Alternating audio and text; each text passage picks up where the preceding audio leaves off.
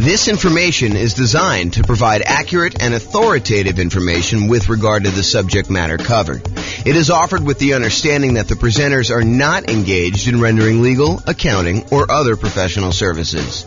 If legal advice or other expert advice is required, the services of a competent professional should be sought.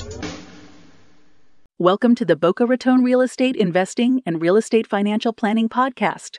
Learn all about investing in real estate in Boca Raton, Florida, with a combination of real estate financial planning and modeling with numbers specific to Boca Raton, plus syndicated, more generalized recordings of live and pre-recorded real estate investing classes, not all of them specific to Boca Raton. Be sure to stay tuned after the podcast for a message from our sponsors. Well, good morning and welcome, everyone.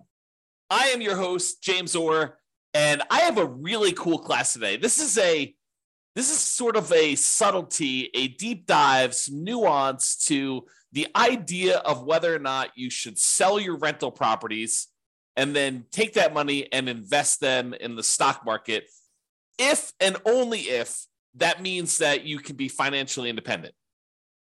So what we're going to cover is, I'll set up the kind of scenario so you understand what we're doing. I'll kind of give you a little background, then I'll walk you through some of the numbers and we'll kind of wrap it up. So here's the idea.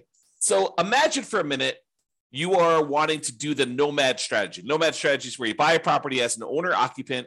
You put 5% down in this case, although you can put any, 3.5%, 0%, you can put more than 5% if you want to. In this case, we modeled it using 5% down. So you go buy a property as an owner occupant with 5% down. Yes, you do have private mortgage insurance, but you move into the property, you live there for at least a year. It is a requirement of the lender that you live there for a year. Once you've lived there for at least a year, you save up and you buy your next property. And it could be at the year point, it could be later than a year. It depends on the city and kind of like the assumptions we use for that particular city. So we modeled this in 304 cities now. We actually got rid of one city this last week. So you modeled it in 304 cities. And you buy your next property, you convert the previous one to a rental, and you repeat this process until you have up to 10 rentals. And the thought process is you can, using that model, achieve financial independence when all of the income coming in from your rental properties and any money you have invested in the stock market using a safe withdrawal rate, those two things combined, the cash flow from your rentals and the money you have invested in stocks using a safe withdrawal rate, when they exceed your income, the amount of money you need, your expenses that you need to live.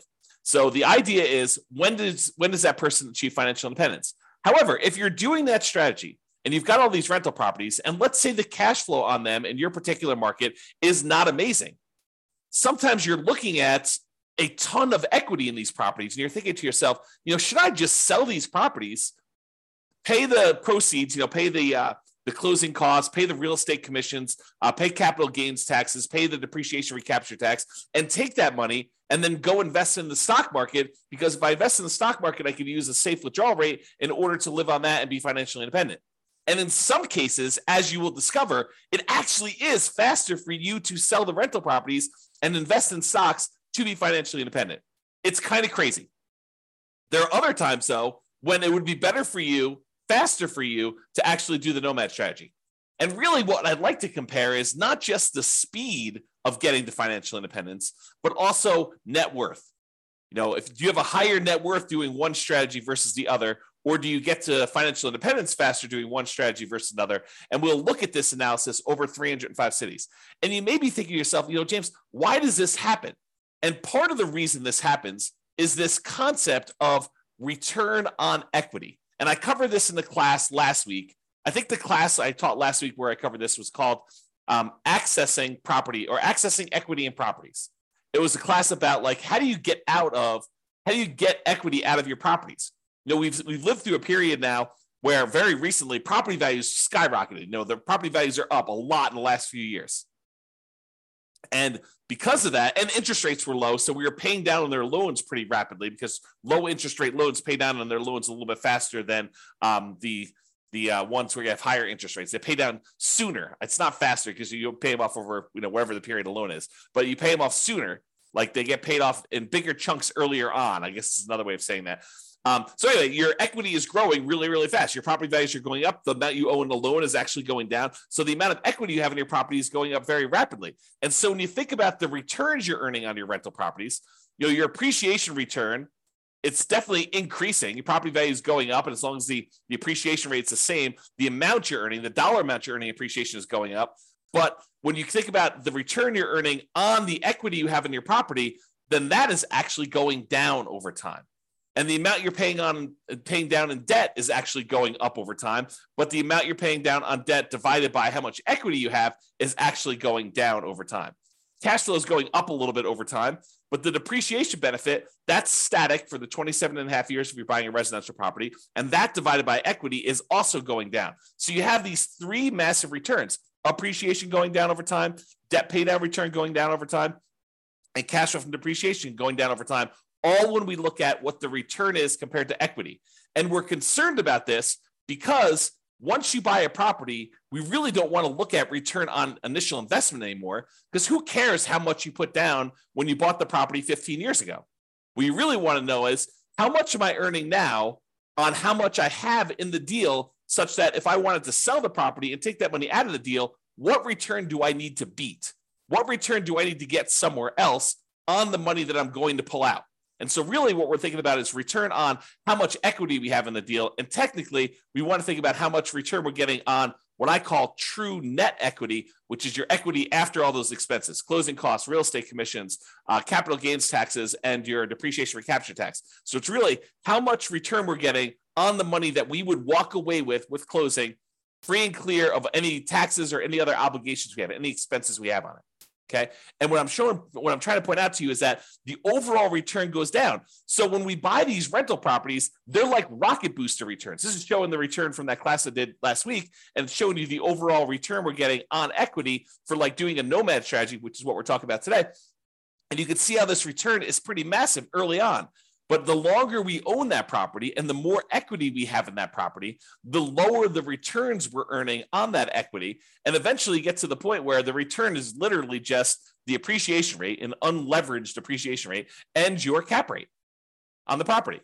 Now, if you're in a market where your cash flow isn't that great, it may make sense to take advantage of when your property's got these awesome returns early on and to sell them and then move that money over to the stock market so that you can get a return on the safe withdrawal rate. Maybe you have a better kind of like the amount that counts towards your financial independence. In this case, the amount you have invested in the stock market times your safe withdrawal rate is actually contributing more than the cash flow part of your return is on the amount of equity you have. Maybe you have a massive amount of equity in your property, but cash flow isn't that great.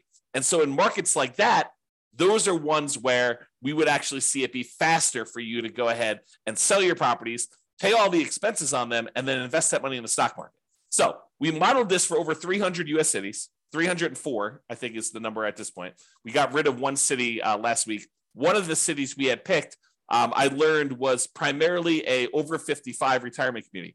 Happens to be one of the top 305 cities in the U.S. in terms of population, but it also happens to be a 55 plus retirement community. And so I didn't think it was a representative city to do analysis on. So I've since removed it. So now we're down to 304. Okay. So in this case, we're comparing in both the scenarios, both the cases we're comparing, you are doing the nomad strategy. You're buying a property, you're moving in, you're living there for at least a year until you save up for a down payment. Then you're buying another property, converting the previous one to a rental, and you're repeating this property until you buy up to 10 rentals. In some cases, you don't get to 10. You're able to reach financial independence before you get to 10. In other cases, you're buying 10, almost in 10 years. Okay. So you're doing that. You're putting 5% down and you're doing that. Okay.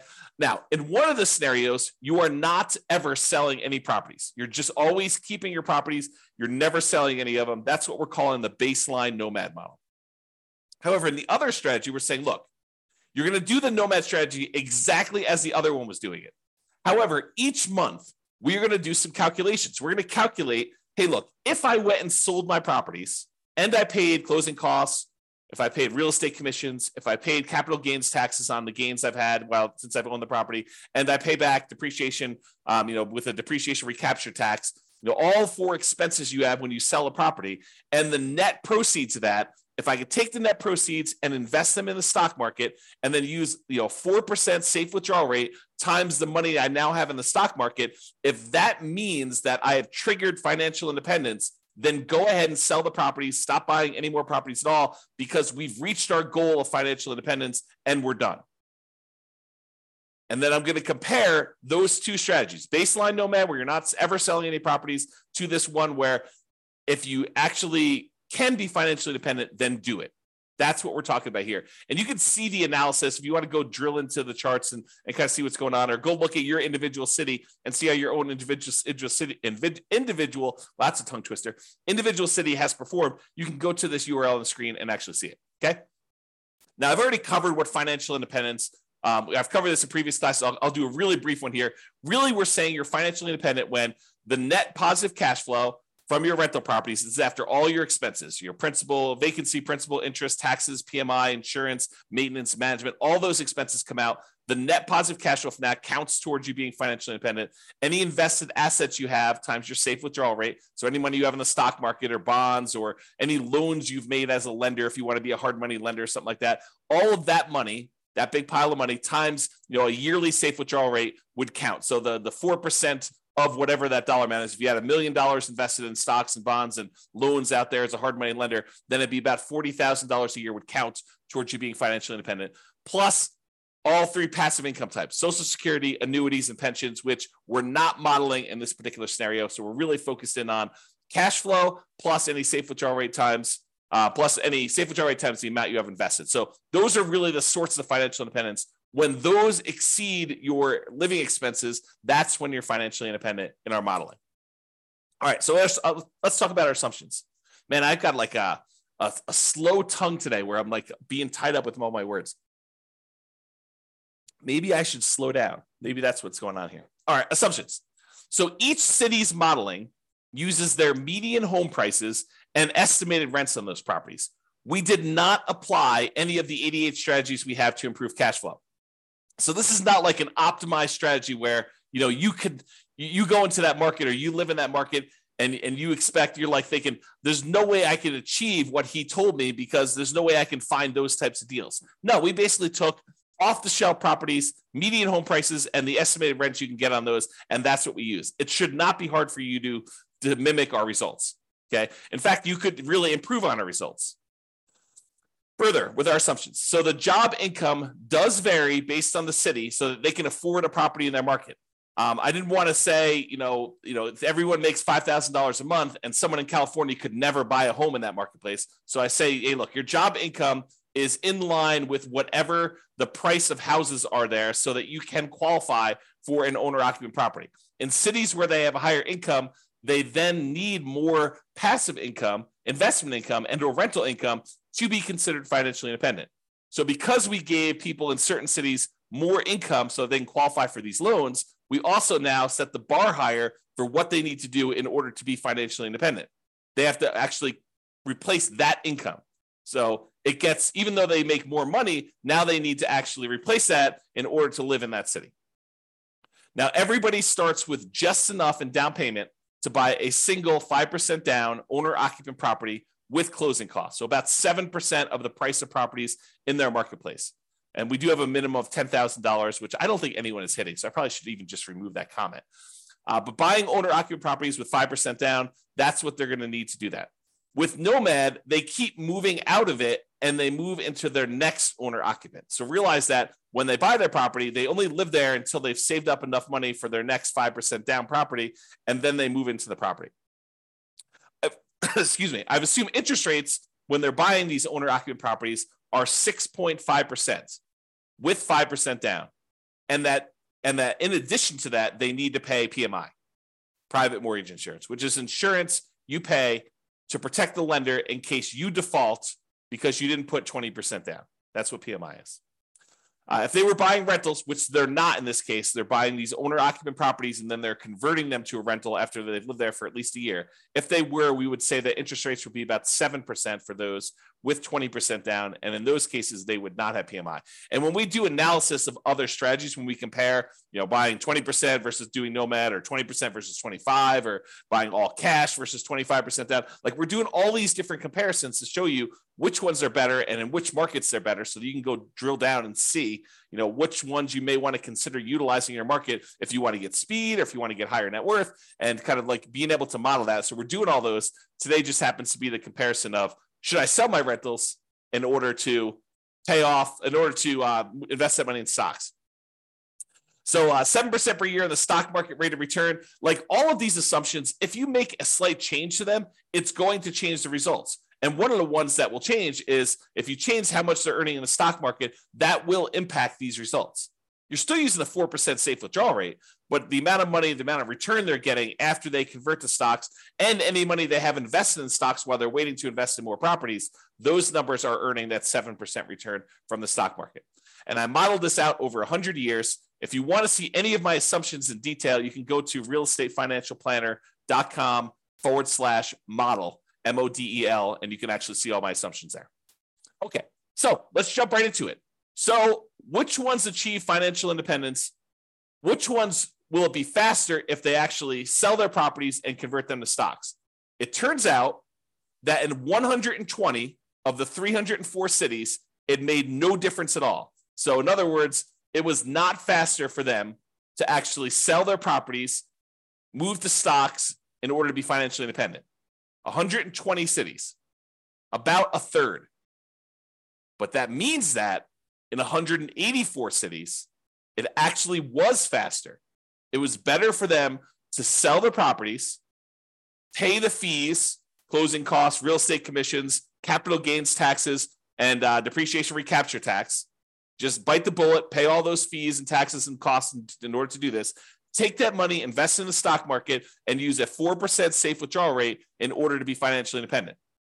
It'd be faster for them in 184 cities. About 2/3 of the cities. I think that surprises a lot of folks. Okay. Here's kind of a distribution of what happens. And you can see that, the gray ones are the ones where they are, they're doing the selling all the properties in order to be financially independent. And you can see that some of them get moved up. Not all of them, but some of them get moved up. And there are a few on this really high extreme over here. Okay. Now, how much better is it? And how is it distributed based on price? Is this all the really, really expensive property cities where this happens? Or is this all the really cheap property cities? Nope, it's spread out. And the difference in the number of months is, it's less than 10 years in most cases, but it's actually probably in most cases, it's about 5 years or less.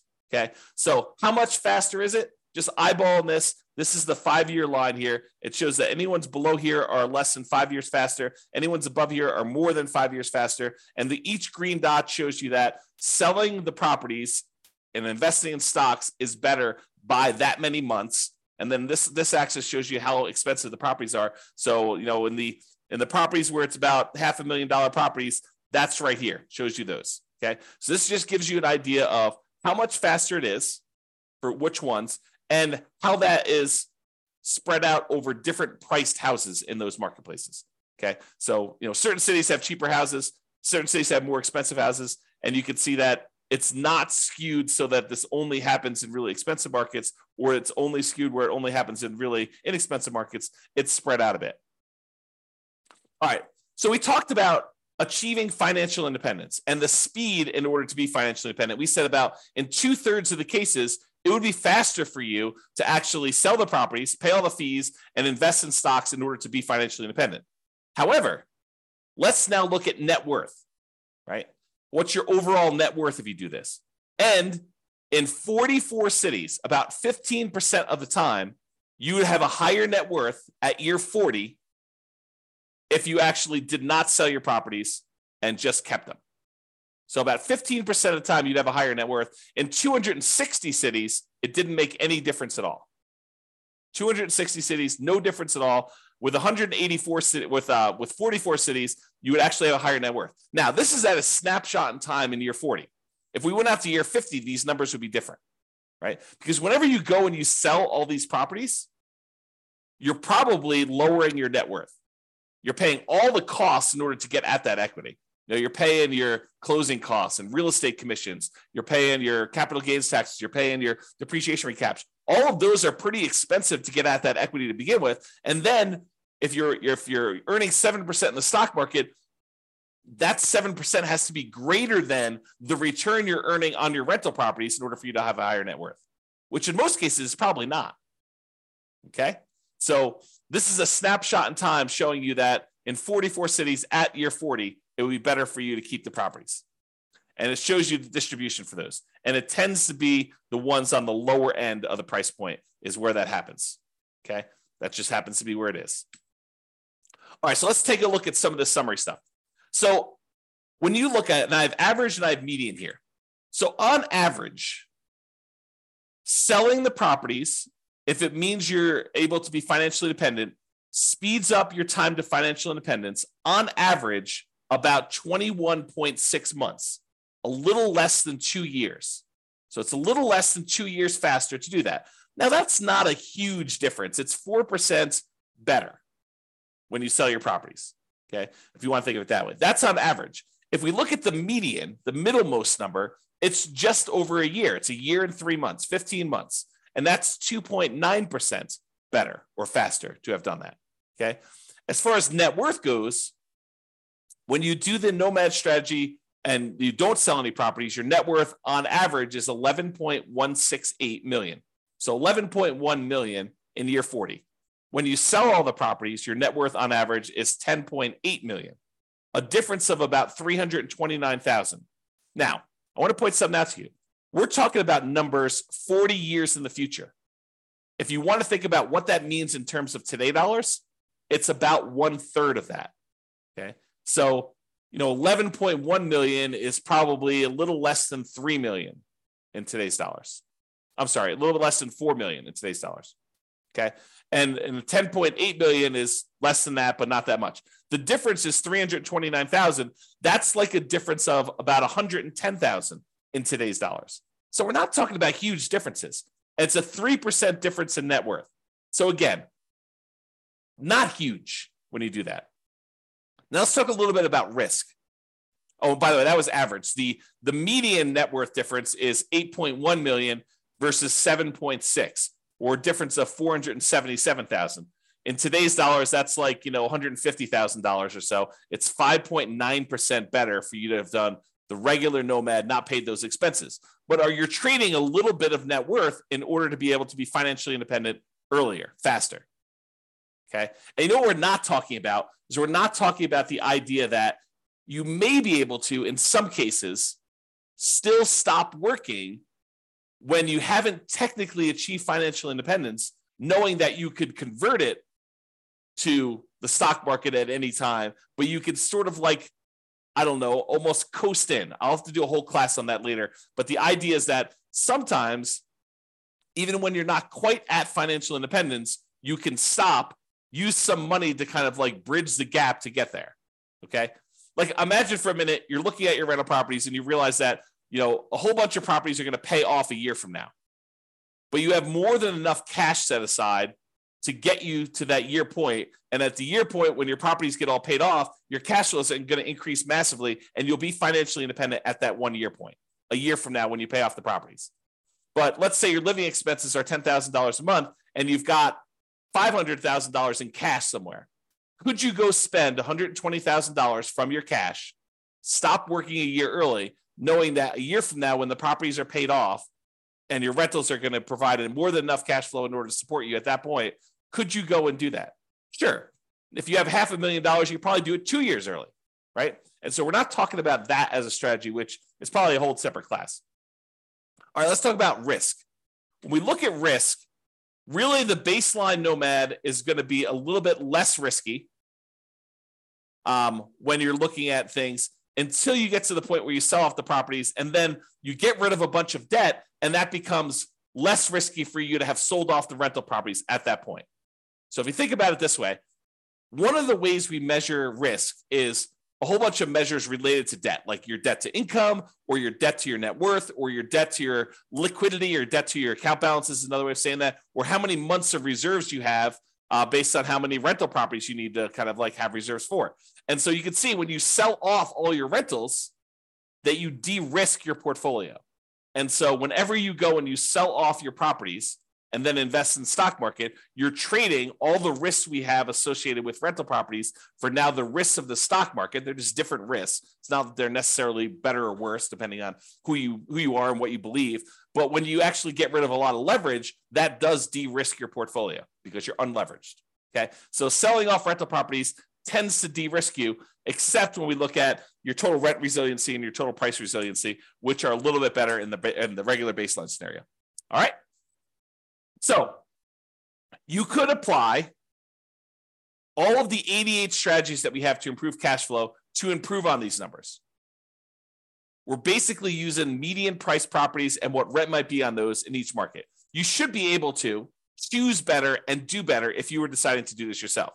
And I do model some of those improvements in the modeling thing. You can go see me, do like, what if you can get 10% better rents, or what if you buy a property at a 5% discount or 10% discount? We look at those and see the impact of doing that versus doing the kind of like baseline scenarios we've got. If you go to the realestatefinancialplanner.com/model, you can see all those for your city. I did it for all 304 cities. Okay. Now, realize I am not an expert at your market. If you go look at the numbers, you're like, hey, James, these numbers are not what I'm seeing in the marketplace, and you're an expert at your market, please do reach out because I want to improve the numbers. And I don't know your market, right? Like I live in Northern Colorado. I don't know your market specifically, but we're doing analysis on all these based on, the numbers that I could see. So if you come to me and say, look, we need to change this. Prices are actually about 10% less and rents are, about 5% more. And you tell me that anyone can achieve that. It's not like, a killer deal that only you can find and that there's only one of them every 6 months. We want to find something that not the best case, but what any real estate investor could go and expect to achieve in your marketplace. So if you come to me, we can rerun all the numbers and do that. And then we'll update all these charts and stuff.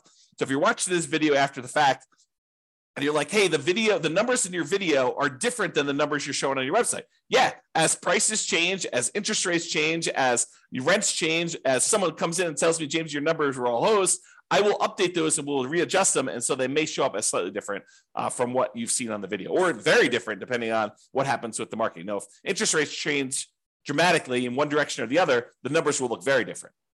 Or prices change a lot. That's another thing to say. So reach out to me if you want to update some numbers so we can do that. All right. So in conclusion, in our current market conditions, our current price, current interest rate, current rents in the 300 plus US markets, using what I would refer to as less than ideal median price to rent properties, eventually selling all your rentals can help you achieve financial independence faster about 60% of the time. In 60% of the markets, you would be better off selling your rentals after owning them for a period of time, and then taking that money and investing in the stock market and living off a safe withdrawal rate. That will get you to 5 faster in about 2/3 of the market, 2/3 of the cities. However, you tend to end up with a higher net worth in year 40 in about 15% of the cities by not selling your rentals and paying all those costs, closing costs, real estate commissions, capital gains costs, depreciation recapture taxes, maybe continuing to buy properties even more and not stopping working. Which makes sense, right? I mean, if you don't sell the properties, you don't have all those expenses. If you keep buying more properties, if you're not selling them, you keep working, sure, you're going to have higher net worth. That just makes sense. But sometimes you're willing to trade a little bit of net worth for speed to financial independence. However, the market does matter. You would not be able to improve your time to financial independence in every market by doing this. That's why you really need to go study your market, which I've done all the analysis for you. Go look at it. If you got questions, reach out. But it's best if you look closer at your specific market and apply as many of the 88 cash flow improving strategies as practically possible to improve on your own personal implementation. So go check out realestatefinancialplanner.com/model, and you could do that. This has been James Orr. I hope you like these classes. I like going into this detail where we could show you the impact of changing your strategy and how doing one little thing differently or having one little tweak in how you implement your plan can have massive impact on things, and how it's much better in some markets. And it's not always universally true, which is why there's a lot of arguments in these online discussion forums and amongst people where they say, hey, it's always better to put 20% down. It's always better to put 25% down. It's always better to not pay off your rentals. It's always better to pay off your rentals. People have these different opinions on things. And the point is that in some cases, it actually is better to do one way. In some cases, it's better to do it the other way. And sometimes it's split. Sometimes it's universally true, but most of the time it's not universally true. It's sort of like It depends. And that's why we're going over this stuff. All right. Hope you enjoyed. This has been James Orr. Have a great day, everybody. Bye-bye for now. With home prices up, mortgage interest rates up, and rents up but not quite enough to counteract the higher prices and interest rates, cash flow on rental properties in Boca Raton is harder than ever. Book a call with the Real Estate Financial Planner to apply our proprietary 88 strategies to improve cash flow on your rentals. See the show notes for a link to schedule your call and improve your cash flow today. If you're a real estate agent, lender, or professional in Boca Raton that wants to help our real estate investor listeners, consider reaching out to learn about collaboration opportunities with this podcast. We'd love to add more value to our listeners by having you assist our investors buy, sell, and finance their real estate investments. See the show notes to schedule a call to discuss collaboration opportunities